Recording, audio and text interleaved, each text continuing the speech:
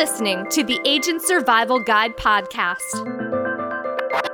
a podcast for today's insurance agents. Informing, educating, empowering, improving the way you do business in an industry that's anything but static. In today's episode, you're armed with fresh leads and you're determined to sell Medicare supplements over the phone. So, now what? It's common practice to think writing a strong script is next. But here's our secret. The key is having a mix of preparation and improvisation. How to write a Medicare supplement call script that really works, written by Sarah Ruppel. Now that you know the secret, where do you start? Well, just like face-to-face sales, your over-the-phone selling strategy should begin with proper planning. Determine your goals and make sure you can measure them to stay on track. For example, if you have a yearly sales goal, break it down into quarters, then months, weeks, and even days. When objectives are easier to measure, they also become more actionable and easier to manage. Next, make sure you know the ins and outs of the plans you have to offer. You want your clients to think of you as their trusted advisor. If you pause after each question to rustle through papers for an answer, it puts that trust at risk. Start off by making a list of potential questions a consumer might ask you. Prepare for simple questions like, what is a Medicare supplement? To more complicated questions, such as, can I still see the doctor I'm seeing now? You can recall questions you've been asked in the past to be better prepared as well. Then consider how you can respond while keeping the conversation moving forward. Keep in mind that even with all of your preparedness, unexpected questions are sure to come up, and that's okay. Selling over the phone is a learning process. Answer those questions the best you can on the fly and make a note to come back to them for a more detailed answer later. After you've prepared, what do you say? First things first, you have a limited amount of time to build rapport with your caller over the phone. Start by introducing yourself, but don't apologize for interrupting. Rather, get to the point by addressing your contact by name and letting them know why you're calling and how long the call will take.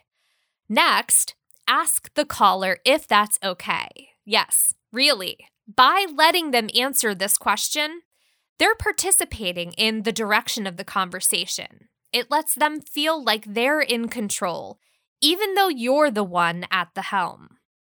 Establish your potential client's current insurance plan upfront. Listen well and take notes. This will help you determine what they're in the market for and allow you to highlight an anecdote from past sales that connects to your potential client's circumstances. Like perhaps that time having MedSup coverage meant that a client's bill was reduced to little or no cost, especially when that client couldn't afford to not have that coverage, but couldn't afford a costly bill even more. Attaching emotion to your product is a great way to connect with your potential client. Finally, avoid sales jargon and cliches to maintain that casual conversation. While that kind of verbiage works well on written or printed sales materials, when you say it out loud with a client, it sounds gimmicky and artificial. You want to sound natural, like you're talking with a friend, just having a regular conversation. And quick compliance note here, don't use superlatives like the best plan. Rather, try to say something like a good plan to fit your needs, as insurance plans are not one size fits all. Now that we've covered the what to say, how do you say it? It's great to have a script, but you shouldn't be reading directly from it. Why not? because you sound like you're reading directly from it. There's a big difference between your reading voice and your natural speaking voice. Memorize the key points of your script and recall them from memory. You don't have to recite word for word. This allows for some improvisation, making the presentation more personal to your listener. And if you're skeptical, record a conversation between you and a friend. Then record yourself reading a script. You will hear the difference. In those recordings, pay specific attention to the tone of your voice. If you've got a smile on your face, you'll hear it in your voice. Was your script written by someone else? That's easy for others to tell as well. Not only can it come off as though you're reading, it's easier to stumble and make mistakes because they're not really your words. You should aim to sound comfortable and use language you typically use in conversation. When on the phone, try standing up too. It gives you the ability to pace and use body language that you would use in regular conversation. If you tend to gesture when you speak, consider a headset so your hands will still remain free to move while you talk. As you're going over all of these tips and tricks and suggestions, be sure to track your progress. We talk about goals a lot, and there's a reason, because like many sales methods, call scripts are also a work in progress. That means you should evaluate your script on a regular basis. Check if you're meeting the goals you set at the start. It's important to keep what's working and change what's not.